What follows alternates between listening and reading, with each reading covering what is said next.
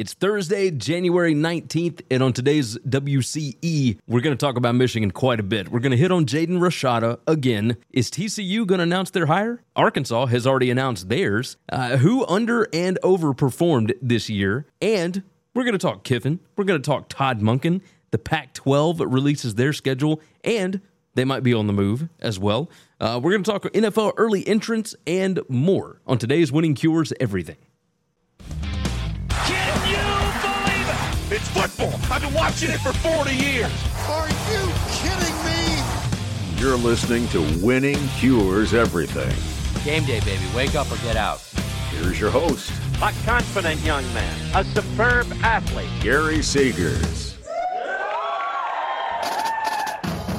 Welcome in. Winning Cures Everything. It is Thursday, January 19th. I'm your host, Gary Seegers. You can follow me on Twitter at GaryWCE. Hopefully everybody's having a wonderful day. Hopefully everybody has had a wonderful week thus far.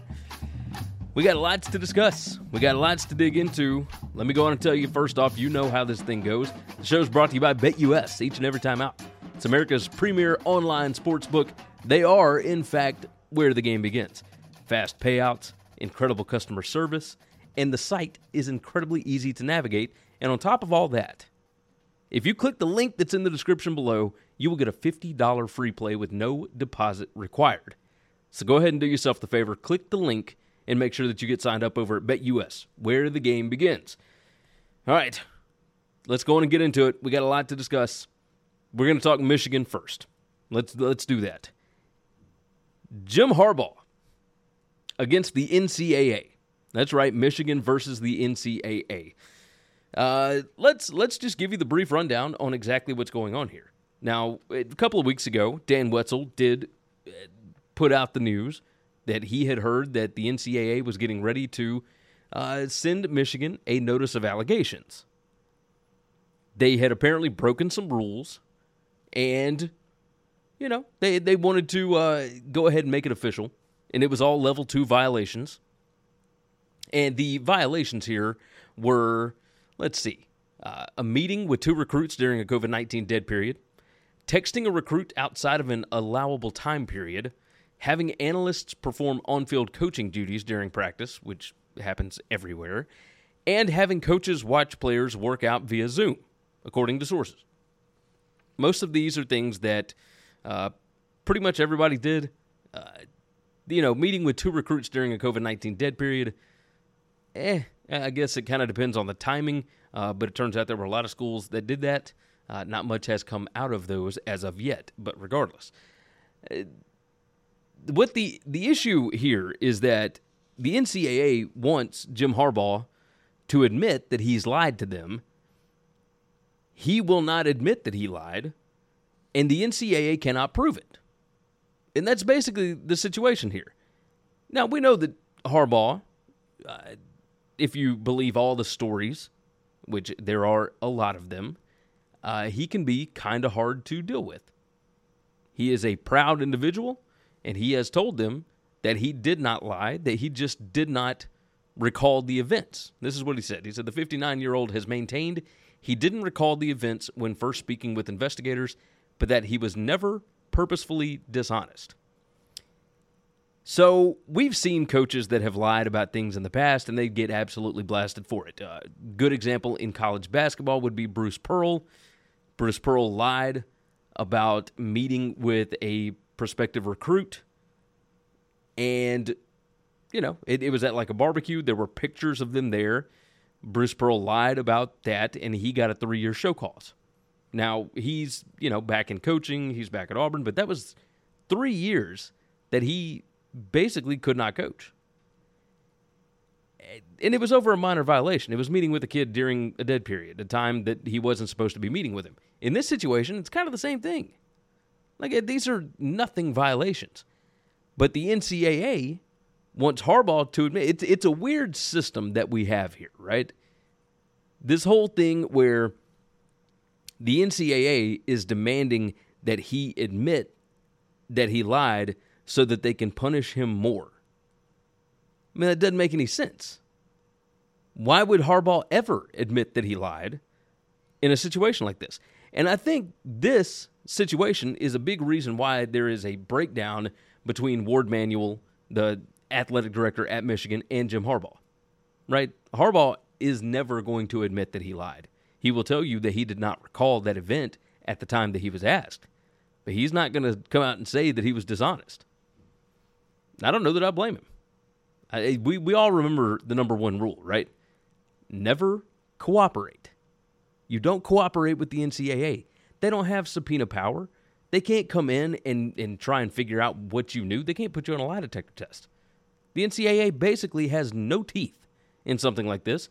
So it's going to be interesting to see exactly what they end up doing here. But man, just a weird set of circumstances. But the negotiations between the school and the NCAA have basically broken down.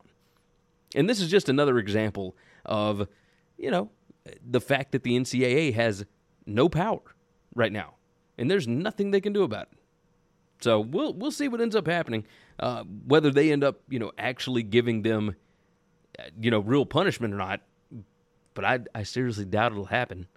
They might restrict some recruiting windows or something like that. But at the end of the day, I think this is pretty much a dead story. We'll see. We'll see what happens. We'll move on to Michigan offensive coordinator Matt Weiss. This is a strange situation. This over at CBS Sports. This is Shahan Jaraja. Man, I hope I said that right. He's a good dude. A great writer. Michigan co-offensive coordinator Matt Weiss placed on leave amid investigation for computer access crimes. It says he's been away from the team after an alleged incident in late December. Now, he was arrested for computer access crimes.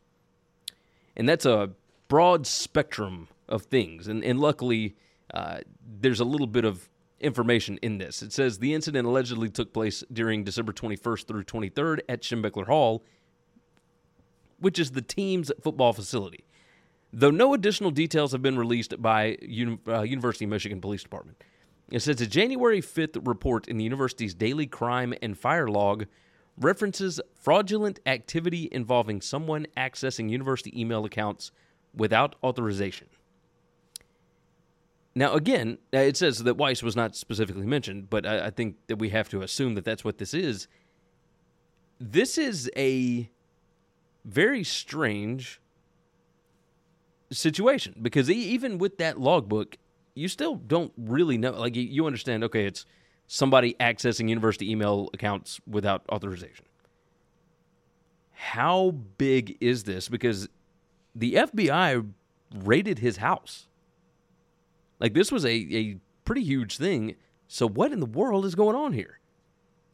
Now, I will say this. The Michigan message boards don't seem to believe that that losing Weiss would be that big of an issue for their offense. If I were a Michigan fan, I'd be a lot more worried about what losing Biff Poggi was going to be like. Right? I wonder what that's going to do. But we shall see. I don't know that they're necessarily going to lose him over this. I can't wait to find more information. I have no idea what this is about. Like, maybe you guys do, but I have no idea. If you know, toss it in the comments. Like, and don't give me any kind of speculation because, man, that's a weird rabbit hole to go down when it comes to computer access crimes with emails and whatever else, right? Just, if you got some ideas, let me know. I'm very curious. But I'll be following this story very closely. We are back on the Jaden Rashada train. And no, not the hype train or anything like that. We're going to be following this story again, right? Jaden Rashada did finally request his release from his scholarship. And we'll pull it up on the page here. This from Nick Bromberg over at Yahoo. It says he will not be attending the University of Florida. It says, according to multiple reports, the four-star quarterback has asked for his scholarship release from the school. His NLI, National Letter of Intent, he did sign that thing, but he did not enroll, and now he wants out. And I would not imagine that Florida is going to have any kind of an issue with letting this guy go, and it is what it is. Now, it says it could have something to do with name, image, and likeness payments. Per multiple reports, Rashada had an agreement with an NIL collective for an endorsement deal contingent upon signing with the Gators. According to The Athletic, the NIL deal with the collective was agreed to in November, had a maximum value of $13 million.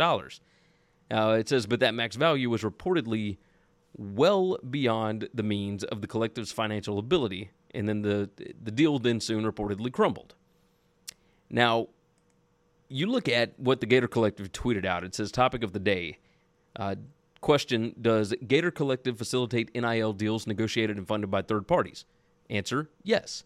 It says the Gator Collective writes contracts that its member contributions fund directly. It says the Gator Collective also writes contracts that third parties, such as businesses, negotiate and fund. That doesn't give you a good answer as to what actually happened here. And I don't know that we're actually going to get any kind of an answer, right? I brought this up the other day, and basically it was, okay, we're probably going to get some kind of a, my mind has gone blank on what this is. An NDS? No. What am I looking for? Oh, not yet. NDA. Non-disclosure agreement. There we go. It's the problem with doing these shows all the way through. No script, no nothing. Just, off my head. NDA, a non-disclosure agreement. I would imagine that Florida, at least the collective, somebody associated there, probably got him to sign something so that he does not talk about this. But it appears that the money was not there that they had guaranteed him. Now, I have two questions now. One, what is the NCAA response here? Because they have been talking about collectives, and they've been talking about NIL and blah, blah, blah, blah, and you can't do this, and this is not supposed to be a recruiting inducement, et cetera, et cetera. But this thing was supposedly contingent on Rashada signing with Florida. Okay, that sounds like an inducement. Now, the other part of this is he didn't sign with Florida. So does that get Florida off the hook? Because it was still a recruiting inducement, and I don't know how this is going to work or what the NCAA is going to do about this stuff going forward, or if they even can do anything. Like we've talked about this on the show multiple times, the NCAA has no teeth. You can't prove anything. You don't have subpoena power. This is a weird situation for them. Now, as far as Jaden Rashada's possible schools go, the ones that I have seen ballyhooed about the most are Washington and Arizona State. Now, he is from Pittsburgh, California, and that is in between San Francisco and Sacramento. But it seemed like it was a weird battle for it to be Miami and Florida, right, for a kid from California. It just seems strange. And yet, here we are. So I'm curious what's going to happen with him. Kenny Dillingham or Kalen DeBoer, either one, I think could do good things with him. This is an older kid. We'll see what happens. He's good. I don't know if he's as good as some of the other quarterbacks in this class. I don't know that he's $13 million over 4 years good, at least not in college football. But I have been proven wrong before, and we will see. We will see what happens with Jaden Rashada. Let's talk about Kendall Briles and TCU. On the show on Tuesday, I put out that I just could not understand why Sonny Dykes and TCU would make that hire. It did not make sense to me. And then on Wednesday, they reportedly made the hire. And it has been reported at multiple different places, 247, I think CBS, I think The Athletic, I think a lot of different places have actually reported that the deal is done.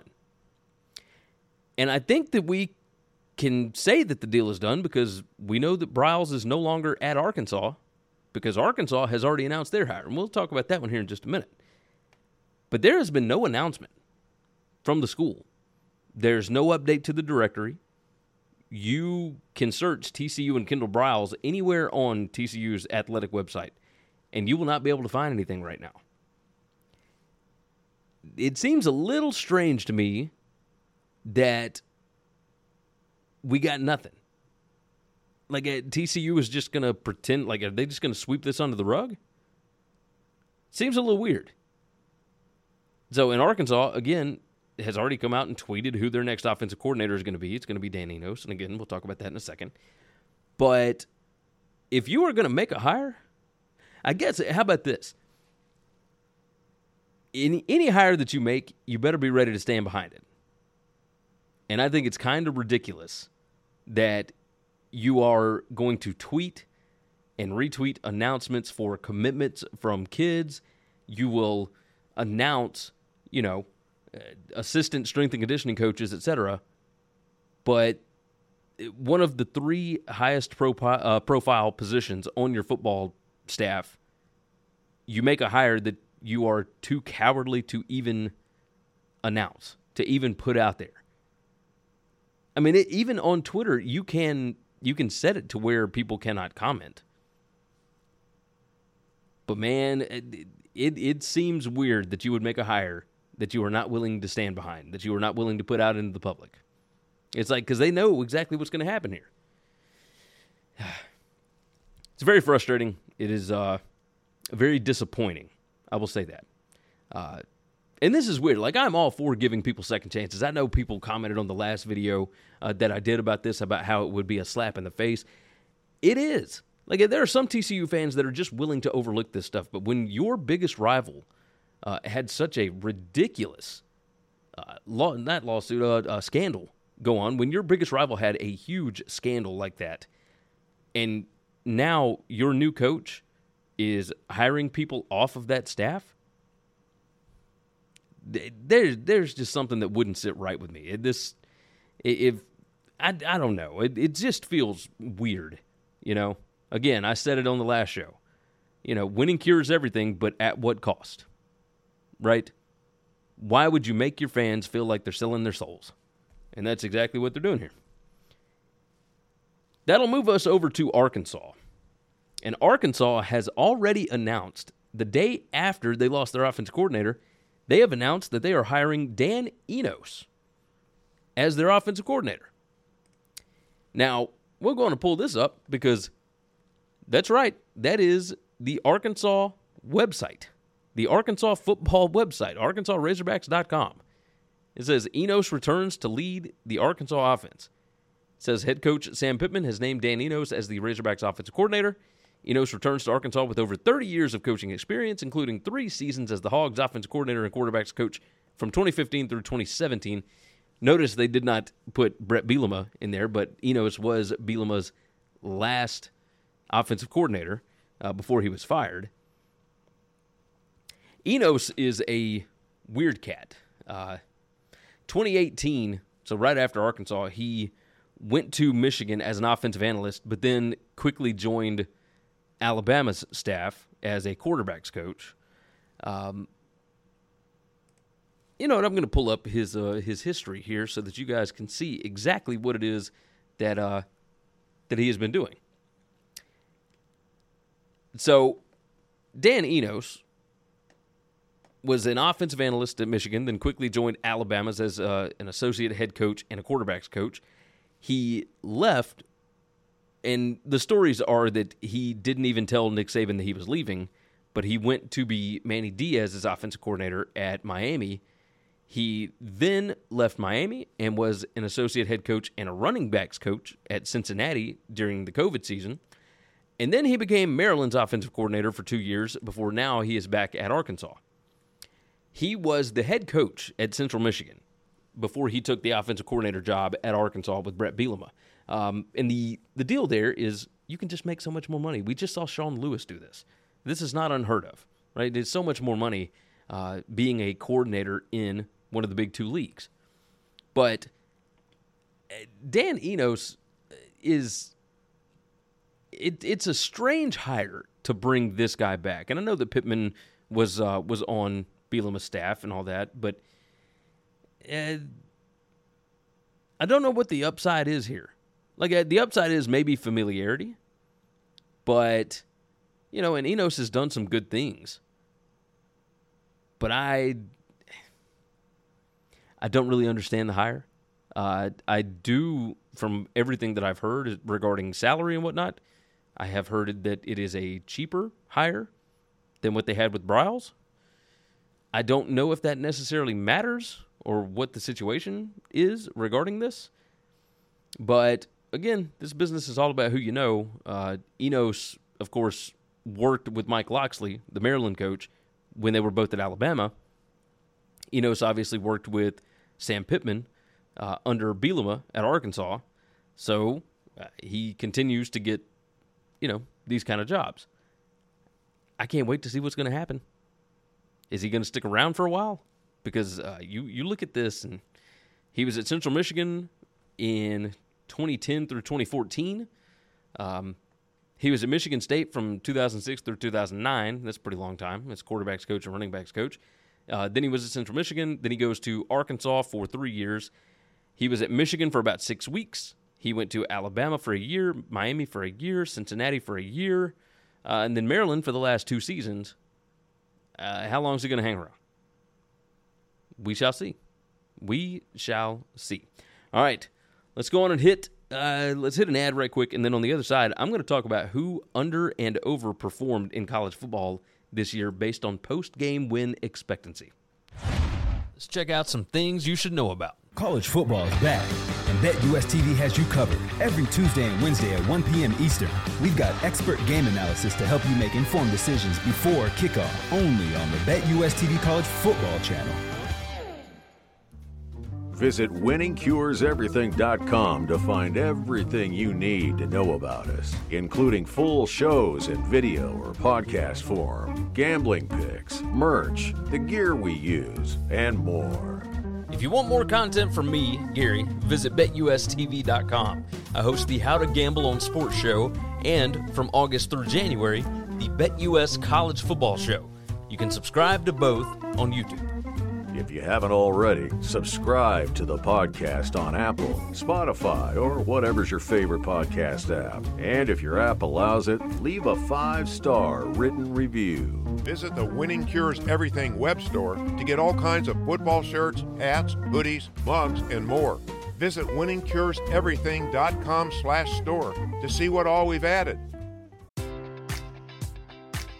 Enjoy all your favorite sports like never before at BetMGM. Sign up using code OLDLINE and receive up to $1,500 back in bonus bets if you don't win your first bet. When you register with BetMGM, you'll get instant access to a variety of parlay selection features, live betting options, and the best daily promotions in the business. And with BetMGM at your fingertips, every play and every game matters more than ever. Remember to use code OLDLINE and receive up to $1,500 back in bonus bets if you don't win your first bet. BetMGM and GameSense remind you to play responsibly. See BetMGM.com for terms. 21 plus only. Maryland only. New customer offer. Subject to eligibility requirements. Rewards are non-withdrawable bonus bets that expire in 7 days. Please play responsibly. For help, visit mdgamblinghelp.org or call 1-800-GAMBLER in partnership with MGM National Harbor. Promotional offer not available in Washington, D.C.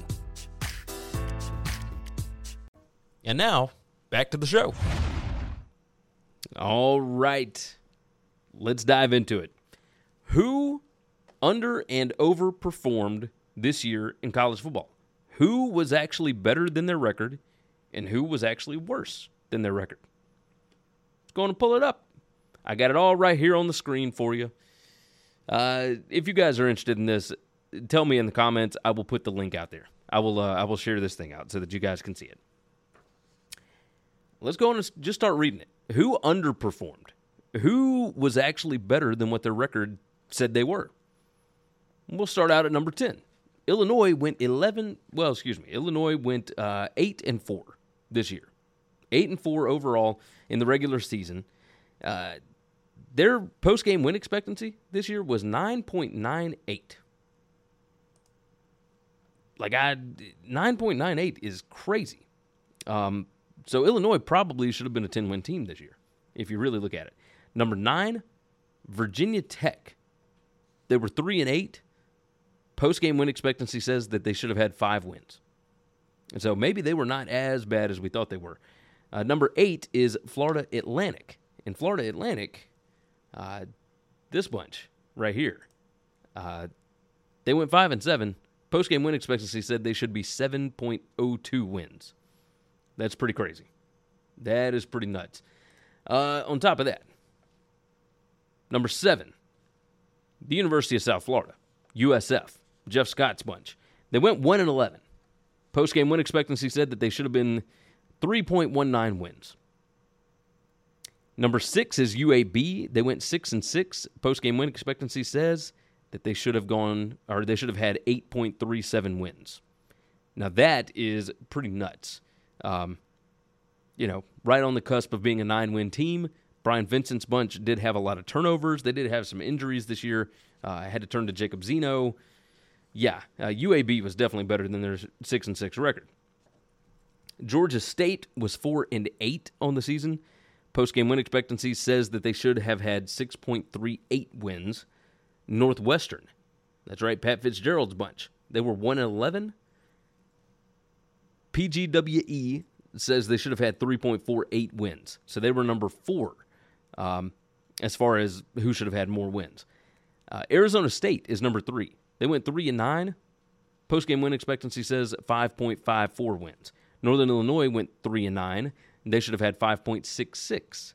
So Thomas Hammock's bunch, of course, not Rocky Long, Rocky Lombardi being out definitely hurt them, but they had some bad luck this year as far as wins go. And then number 1, as far as underachieving, Navy. Navy went 4-8, and of course Ken Niumatalolo gets fired. But if you look at their post-game win expectancy, Navy should have had 7.98 wins.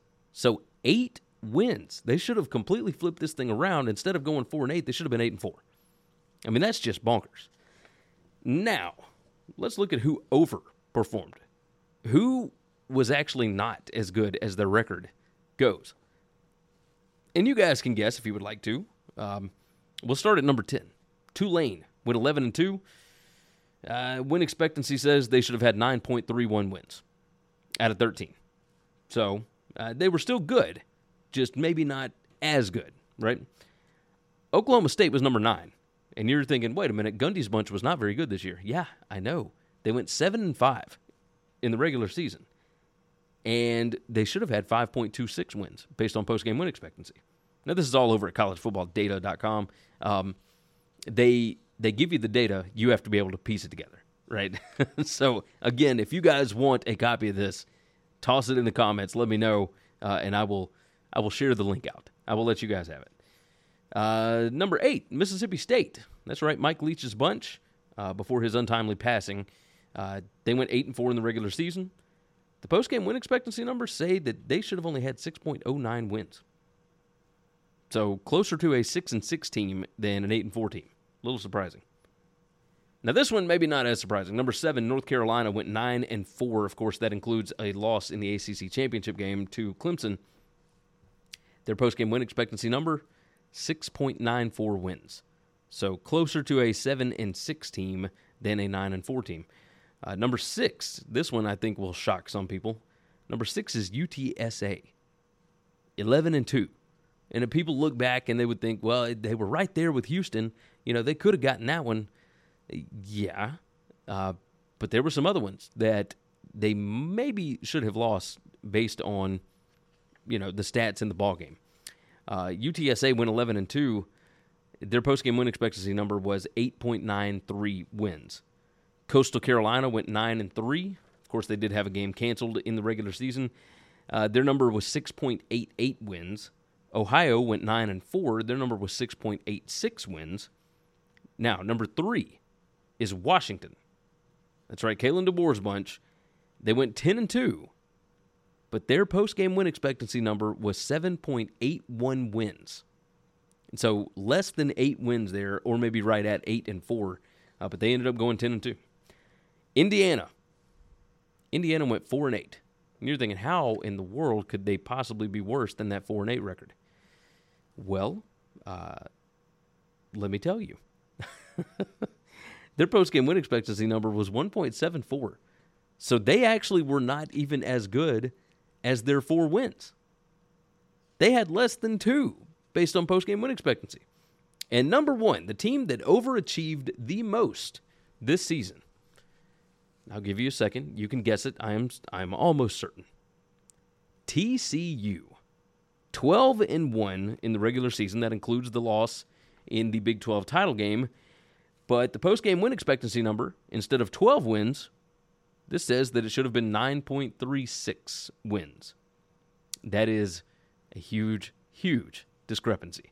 I was a little shocked, I will admit, but alas, it is what it is. I will go through the team. We're going to do some conference reviews starting next week. I believe on Monday of next week, we're going to do, look it up right here. We're going to do the MAC and Conference USA on Monday, and then we'll do the Mountain West and the AAC on Thursday of next week. That is the plan. Now, if some kind of big breaking news story happens, then, yeah, obviously that'll change things for us. But, yeah, that's what we're going to do next week. We will talk more about who overachieved and who underachieved. And once we get to, I think May is when we're going to start previews this year. That's our plan. So in May, we're going to do team-by-team previews for the 2023 college football season, along with schedules, etc. We'll talk about some schedules here in just a minute. Lane Kiffin. Write down the time. Lane Kiffin and Ole Miss pulled in Walker Howard the other day. I think that was on Wednesday. Wednesday morning it was announced Walker Howard's going hotty-toddy, all that, right? So everybody thinks, we've got a quarterback competition now. There's Jackson Dart, who was the starter this year, and Luke Altmaier's out, but now they got some depth in the quarterback room. Thursday, of course, the transfer portal closes. Nobody can enter the portal anymore, etc. And Spencer Sanders, the Oklahoma State starting quarterback for the past 4 years, announces that he, too, will be joining the loaded quarterback room in Oxford. Now, we'll pull it up on the screen here. I'm not sure what to make of this. Jackson Dart is already there. Walker Howard just transferred from LSU. Spencer Sanders transfers. All of these guys are transfers. USC, Oklahoma State, and LSU. This is what Spencer Sanders said. I'm going to come in and work my tail off either way, whether the room is packed or not. That's just my mindset. I've always had a mindset of competing, driving, striving for better. I've never shied away from competition. I'm not going to start now. Okay. It felt like Spencer Sanders was out for a lot more than he really was this year. During the regular season, he only missed 2 games with injury. That was the last game, and I believe against Kansas State, maybe? No, he played against Kansas State. Let's see. Kansas. He didn't play against Kansas, and they got absolutely demolished in that game by 3 touchdowns.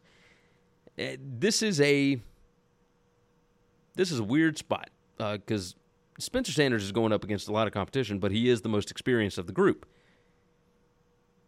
What's next for Jackson Dart? That's what I'm curious about. Jackson Dart threw for almost 3,000 yards. He rushed for 614. He did have 21 total touchdowns. But he had 11 interceptions, and he wasn't exactly consistent in the passing game. And so, maybe Kiffin just doesn't believe in Dart at this point, or maybe he felt like he needed more competition. It does seem strange that Spencer Sanders, who only has 1 year left, would go to such a loaded room unless the NIL stuff that's going on in Oxford, the new Rebel Collective or Rebel Grove Collective or whatever it's called, maybe they had a hand in this. This is the way that I imagine it plays out. They go through spring ball. Sanders and Howard are probably better than Dart, based on what we saw from Dart last season. And what Kiffin would like to do in that offense. And I would imagine that Jackson Dart transfers out. Spencer Sanders starts for a year. Walker Howard gets some playing time as a backup this year, and then he takes over the mantle for the next 3 years. That's what it looks like. Because remember, there is a transfer portal or a window that's opening May 1st through the 15th. So we shall see. But that's the way that I'm envisioning this thing. Spencer Sanders is going to be your starter in Oxford. But we'll see. He's going to have to earn it. That is for sure on that one. I have a question. Is Todd Monken going to leave Georgia to go back to the NFL. Ian Rappaport, who is the, bigwig when it comes to NFL news, he announced or reported that, a name to watch for the Buccaneers, since they have fired their offensive coordinator, Byron Leftwich, is Todd Monken. And this is from Jordan D. Hill over at Dogs 247. It says, Ian Rappaport said, for the first time, Bucs coach Todd Bowles will assemble his own offensive staff. Per me and Mike Garofalo, one name to watch at OC, Georgia OC Todd Monken. The former Bucs OC could be back. Now, if you go through and look at what Monken has done, he has been on 3 different NFL teams. He's been with the Jags as a wide receivers coach. He was with the Bucs as an OC. He was with the Browns as an OC for one season before he went back to Georgia. He has just kind of bounced back and forth. The guy is 56 years old. He's done this before, right? Is he more interested in trying to be a college football head coach, or is he more interested in being, an NFL coordinator and then maybe an NFL head coach? And I don't know that we know that. Monken did talk to reporters in the lead up to the Peach Bowl. And he said, at some point in my career, I thought I knew exactly what I wanted next year, in 5 years, in 10 years, really what I wanted. I don't know if it's just getting old or the appreciation for the job you have, but I don't control opportunities that come my way. I would never say never to anything. I would never say no to anything, but I love where I'm at because I believe we're going to win, and I believe in the head coach. So those are all huge factors where you decide to stay as a coach. Now, it would not shock me if he goes back to the NFL. But he does seem to have a really good thing going. But if you're going to go back to the NFL, I mean, going back after 2 straight national championships, after turning a walk-on like Stetson Bennett into an absolute star that's likely going to be drafted, seems like a good time to do it, right? Like, doesn't it seem like that to you guys? I would imagine. We shall see. This is something to keep an eye on. I don't know that it's going to change a whole lot. Kirby has put together a group of analysts over there, much the same way that Nick Saban has at Alabama. Somebody will come in that knows the system, I would imagine, unless Kirby decides he wants to do something different with the offense.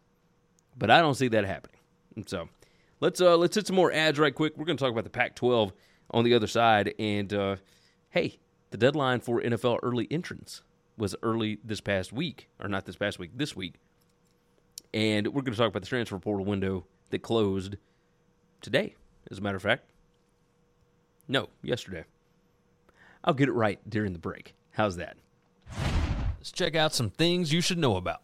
Follow the show on Twitter at Winning Cures, and you can follow Gary at Gary WCE. You can also follow on Facebook. Got your own podcast or web show? Looking to start one? Or you're just curious how we look and sound so good? Well, we've got all the gear that we use listed on our gear page on the website. And if you order using our links, you'll be supporting the show too. Subscribe on YouTube to get not only full Winning Cures Everything shows, but individual segments and other goodies as well. We're over 6,000 subscribers, and our goal by the end of the year is 7,500. If you're interested in advertising on a show that reaches over 80,000 unique football fans per month during the season, send an email to Gary@winningcureseverything.com, and we'll put together a plan that best fits you or your business. And now, back to the show. All right, let me tell you about Flow Sports right quick. They are fantastic. Over 25,000 different sports matches, and it ranges from D3 football to hockey to high school sports to, let me look. Let's see. Oh, MMA. They got boxing. They got golf. They got all kinds of stuff. Things that I believe that you, as a diehard sports fan, are going to enjoy. So make sure that you head over there. There is a link in the description. I'm not even telling you that you got to sign up. All I'm telling you is click that link for me. That certainly helps us out over here. All right. Moving along. The Pac-12. Hey, by the way, go ahead and hit that like button for me. Yeah, go ahead and hit that like button and subscribe to the channel if you've not already. We are just about to hit 8,000, so that would certainly help us out. And share the show out with your friends. Tell everybody you know about it. If you are not already subscribed on the podcast, highly recommend that one as well. And so go ahead and leave a nice 5-star review wherever it is that you get your podcasts. All right, the Pac-12 has released their football schedule, the full schedule, and it would have been genius. It absolutely would have been genius. But instead, news leaks out on Tuesday night that, hey, this thing's coming out tomorrow. And so the Pac-12 goes ahead and announces, hey, we're going to release this thing tomorrow. And they did, at like noon Central Time. So 1 p.m. Eastern, something like that.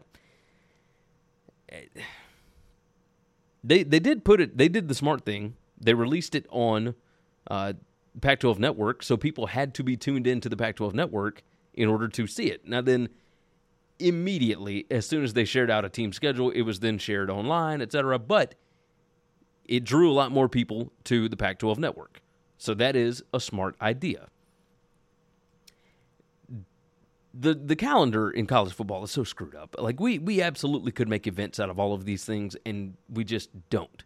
Like, we don't give ourselves time to even discuss some of this stuff because there's always something else coming down the pipeline. It's just a train wreck. But regardless, let's stay on the Pac-12 for a minute, huh?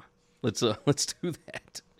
UCLA and Arizona, it appears, have the easiest schedules, the way that their schedules broke down, and of course their non-conference schedules as well. USC and Washington ended up with the most difficult schedules with the way that theirs broke down.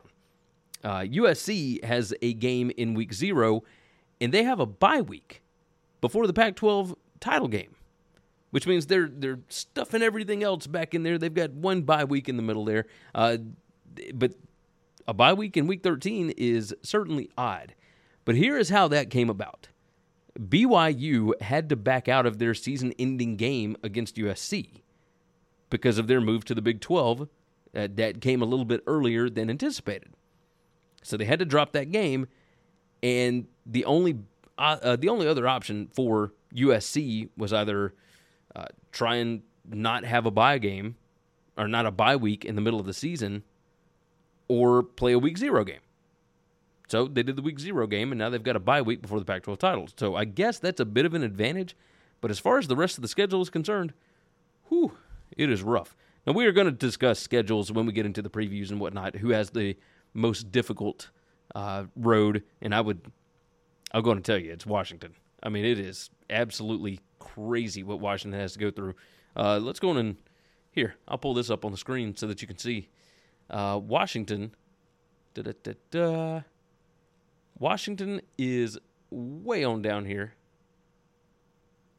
all the way at the bottom, if I'm not mistaken. Yeah, there we go. Here's what they've got at the end of the season. In week 7, they've got Oregon. But then week 10 at USC, week 11 against Utah, week 12 at Oregon State, week 13 against Washington State. That is brutal. Absolutely brutal to end the season. Yeah, and on top of that, they're non-conference. They got Boise State and Michigan State.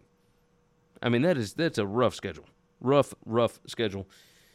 But we'll be talking about all this. We'll be previewing them throughout the summer. Don't worry. We will get to you Pac-12 fans. First, we got to review your season, and we'll probably be doing that in the next couple weeks. So, all right. Let's stay on the Pac-12. The Pac-12 networks are moving studios. And let's go and pull this up. We'll keep that on the screen while I'm discussing the finer topics. They are moving from San Francisco. Now, the move out of San Francisco, the move to stop paying rent, was already done back in March of last year. When they were in San Francisco, in the Bay Area, their rent was $7 million a year. It was insane. We have griped and complained about Larry Scott and some of the decisions that he made on this show before, on Winning Cures Everything. But, man, that was just bonkers when you look at what some of the other conferences are paying rent for their headquarters, etc. So they went from $7 million a year paying rent in the middle of San Francisco to remote work, where they didn't have a remote production space or a headquarters or anything else. And now they are moving to a 42,000 square foot space at Bishop Ranch in San Ramon. That's 35 miles inland from San Francisco Bay. And it is a genius move because they are going to save millions and millions and millions of dollars in rent. Now, I have complained about George Kliavkoff in the past. I absolutely have complained about it. His lying about the Big 12, a possible merger, etc. That irritated me to no end because there are receipts. You are working in college sports now. What are you doing? But this was a really, really good move, and I have to commend him for it. This is absolutely the smartest thing that he could have done. Right? Getting out from paying that kind of money when your conference does not bring in that much. So you got to get your guys as much money as possible. Your conferences. Because all of this stuff was coming off the top, which made all the media payouts even less to each different school. It's just bananas. So cheers to the Pac-12. Cheers to George Kliavkoff and bunch for getting this thing done. I believe they will be moving in over the summer, if I'm not mistaken. Maybe it'll tell me that here in just a second. June 2023. Yes. So that's the plan. That is the plan. Bishop Ranch Business Park. Cheers to them. They will be broadcasting 850 live events a year. They'll have more than 100 employees and freelancers on game days. That's what I'm talking about right there. That's what I'm talking about. All right. Who won in NFL draft early entrance?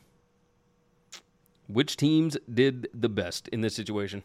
Article by Barrett Sallee over at CBS Sports says several talented players chose to return to college football instead of playing in the NFL. Number one, Michael Penix Jr., which Washington certainly was a big winner here because he could have declared and he didn't. And they also had number 20, if I'm not mistaken, Rome Odunze. And I have probably butchered that name numerous times this year. But he was one of two 1,000-yard receivers this year. So he's going to be awesome. They also had, if I'm not mistaken, a lineman that was coming back. There we go. Defensive lineman Braylon Trice. So Washington had 3 of the top 20 that are coming back, and that is just massive. Number 2 is Blake Corum with Michigan. Now, Michigan also has somebody else on the list as well, or at least I thought they did. They've got, how about this? I know that Michigan has like 4 guys that could have gone that are all coming back. They may not be on this list of top 20, but they got some dudes. So Blake Corum coming back is huge. Bo Nix at Oregon, that's a massive, massive return for them. Jordan Travis, the quarterback at Florida State. Tommy Eichenberg, linebacker at Ohio State. Jared Verse at Florida State, etc. Penn State, of course, gets their lineman back. Fashanu. Sam Hartman, Notre Dame. Now, Notre Dame isn't exactly getting him back. He's in the portal, but he could have gone pro. Aside from that, you've got some guys that were questionable, probably would not have been first-round guys. So it makes a little more sense for them to come back, right? Cam Rising at Utah. Tyler Davis, I think he would have been just fine leaving, from Clemson.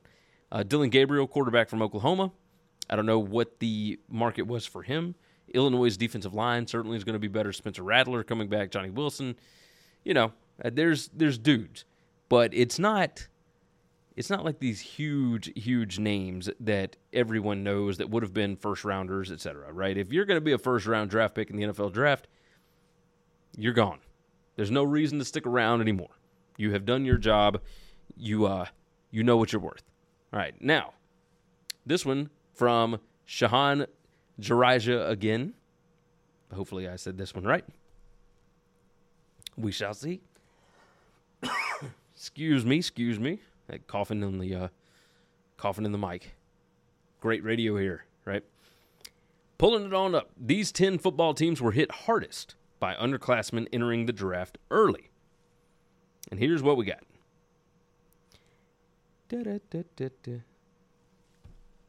Number 1 is going to be Alabama, of course. You lose Bryce Young. You lose Will Anderson. You lose Brian Branch and Jahmyr Gibbs, who all could have come back. All 4 of them have a chance to be drafted in the first round. And you know that Bryce Young and Will Anderson will. So, we shall see what ends up happening there. But you also lose, guys that have already graduated, right? Emil Ekiyor on the offensive line, Henry To'oTo'o, the linebacker, Jordan Battle, of course, the safety, defensive back. That's a lot of dudes that are going to be in the NFL from Alabama this year. Kansas State, they only lost 2 underclassmen, but man, it's rough. Deuce Vaughn was just a big producer in their offense, and then they lose the defensive end, Enudike Uzoma. I'm going to get that right one of these days, I swear to you. Clemson lost Miles Murphy, Brian Breesy, KJ Henry, that's pretty rough. And then they lost Trenton Simpson, the linebacker. They still got talent though, so obviously I wouldn't worry too much about Alabama and Clemson. And this one here, Ohio State, you lose quarterback C.J. Stroud along with the offensive lineman Paris Johnson Jr. and Luke Weipler. DeJuan Jones, senior tackle, that's rough. Jackson Smith and Jigba, that makes sense because he was out for most of last year injured. Why would you risk going through injury again? Doesn't make any sense. You got Pitt, you got Notre Dame, Michael Mayer. Pitt loses Cansey and Abanikanda. You got dudes. USC lost a couple of guys. TCU, their biggest thing, they lost Max Duggan. I think maybe he could have stuck around if he wanted another year, to take advantage of the COVID year, but I think he was done. He was ready. Quentin Johnston and the running back Kendre Miller both announced that they are going to the NFL. Georgia, of course, they were going to lose a ton of guys, right? Just a ton of dudes. Darnell Washington, Jalen Carter, Keely Ringo, Warren McClendon, the lineman, and Broderick Jones, just a bunch of dudes. But that's, again, another one of those teams that is not really going to hurt them. Texas A&M, they lost, we'll talk about A&M here for just a second. Let's go and start that off. Texas A&M may have lost more talent from one team than any other team in college football history from season to season. I've never seen anything like this. Let's stay on the early entrants, right? We'll start with that one. The portal window closed. We're going to talk about that in just a minute, but pulling this article back up, Devon Achane, this says he was the crux of A&M's offense, and that's an understatement. He said Achane had 215 of A&M's 429 yards against LSU in an upset. When Achane missed an SEC game against Auburn, the Aggies mustered 10 total points. And then it says adding top defensive back Antonio Johnson and Jalen Jones to this list only makes things worse. So you've got those three that are declaring early for the NFL draft, right? Well, let's go on and pull this one up as well. This is from The Athletic. Max Olson tweeted this out. Texas A&M has lost 25 scholarship players in one offseason. 18 were blue-chip recruits. 8 were top 100 recruits, including 5 stars Denver Harris and Chris Marshall. 7 were freshmen from their top-ranked 2022 recruiting class. Says not one entered the portal, changed their mind, and withdrew. Now, they did bring in a couple of guys, so that's good. But when you start looking at this list of guys and where they are going to go play, it is mind-blowing. I mean, you got dudes going to Ole Miss, Georgia Tech, Tulane, SMU, Michigan State, Indiana, Nebraska, Memphis, USC. You just got guys all over the place. Defensive backs going over to Georgia. Georgia needs more talent. This is pretty nuts. Denver Harris is going to LSU. Miles Jones is following Mike Oko to Duke. This is crazy. Now, it obviously A&M is not the only one who has lost a lot, right? Arkansas, it tells us right here, Arkansas had 23 players that elected to transfer. Ole Miss had 22. Ole Miss had 23 after that. And then Florida had 22. So the SEC has got a bunch of dudes transferring. We get that. How many of them have 17 blue-chip guys that decide to transfer? They ain't a whole lot. But, man, this A&M thing was bananas. I could not believe that crap. Let's do a quick things you should know. And we'll write the time down here, and then we'll end this thing because we're getting close to an hour. I certainly appreciate you all for watching. Like the video, share it out, all that good stuff, if you would so kindly. Georgia wide receiver, A.D. Mitchell. He has entered the transfer portal, and all of the crystal balls over 247 look like he is going to Texas. Now, if you believe the message board fodder, it appears that he is talking about going to Texas to be closer to his daughter. We shall see on that one. I am not totally certain there. And another name of note, Hank Bachmeier, the Boise State quarterback that announced he was transferring after like week 4 this year.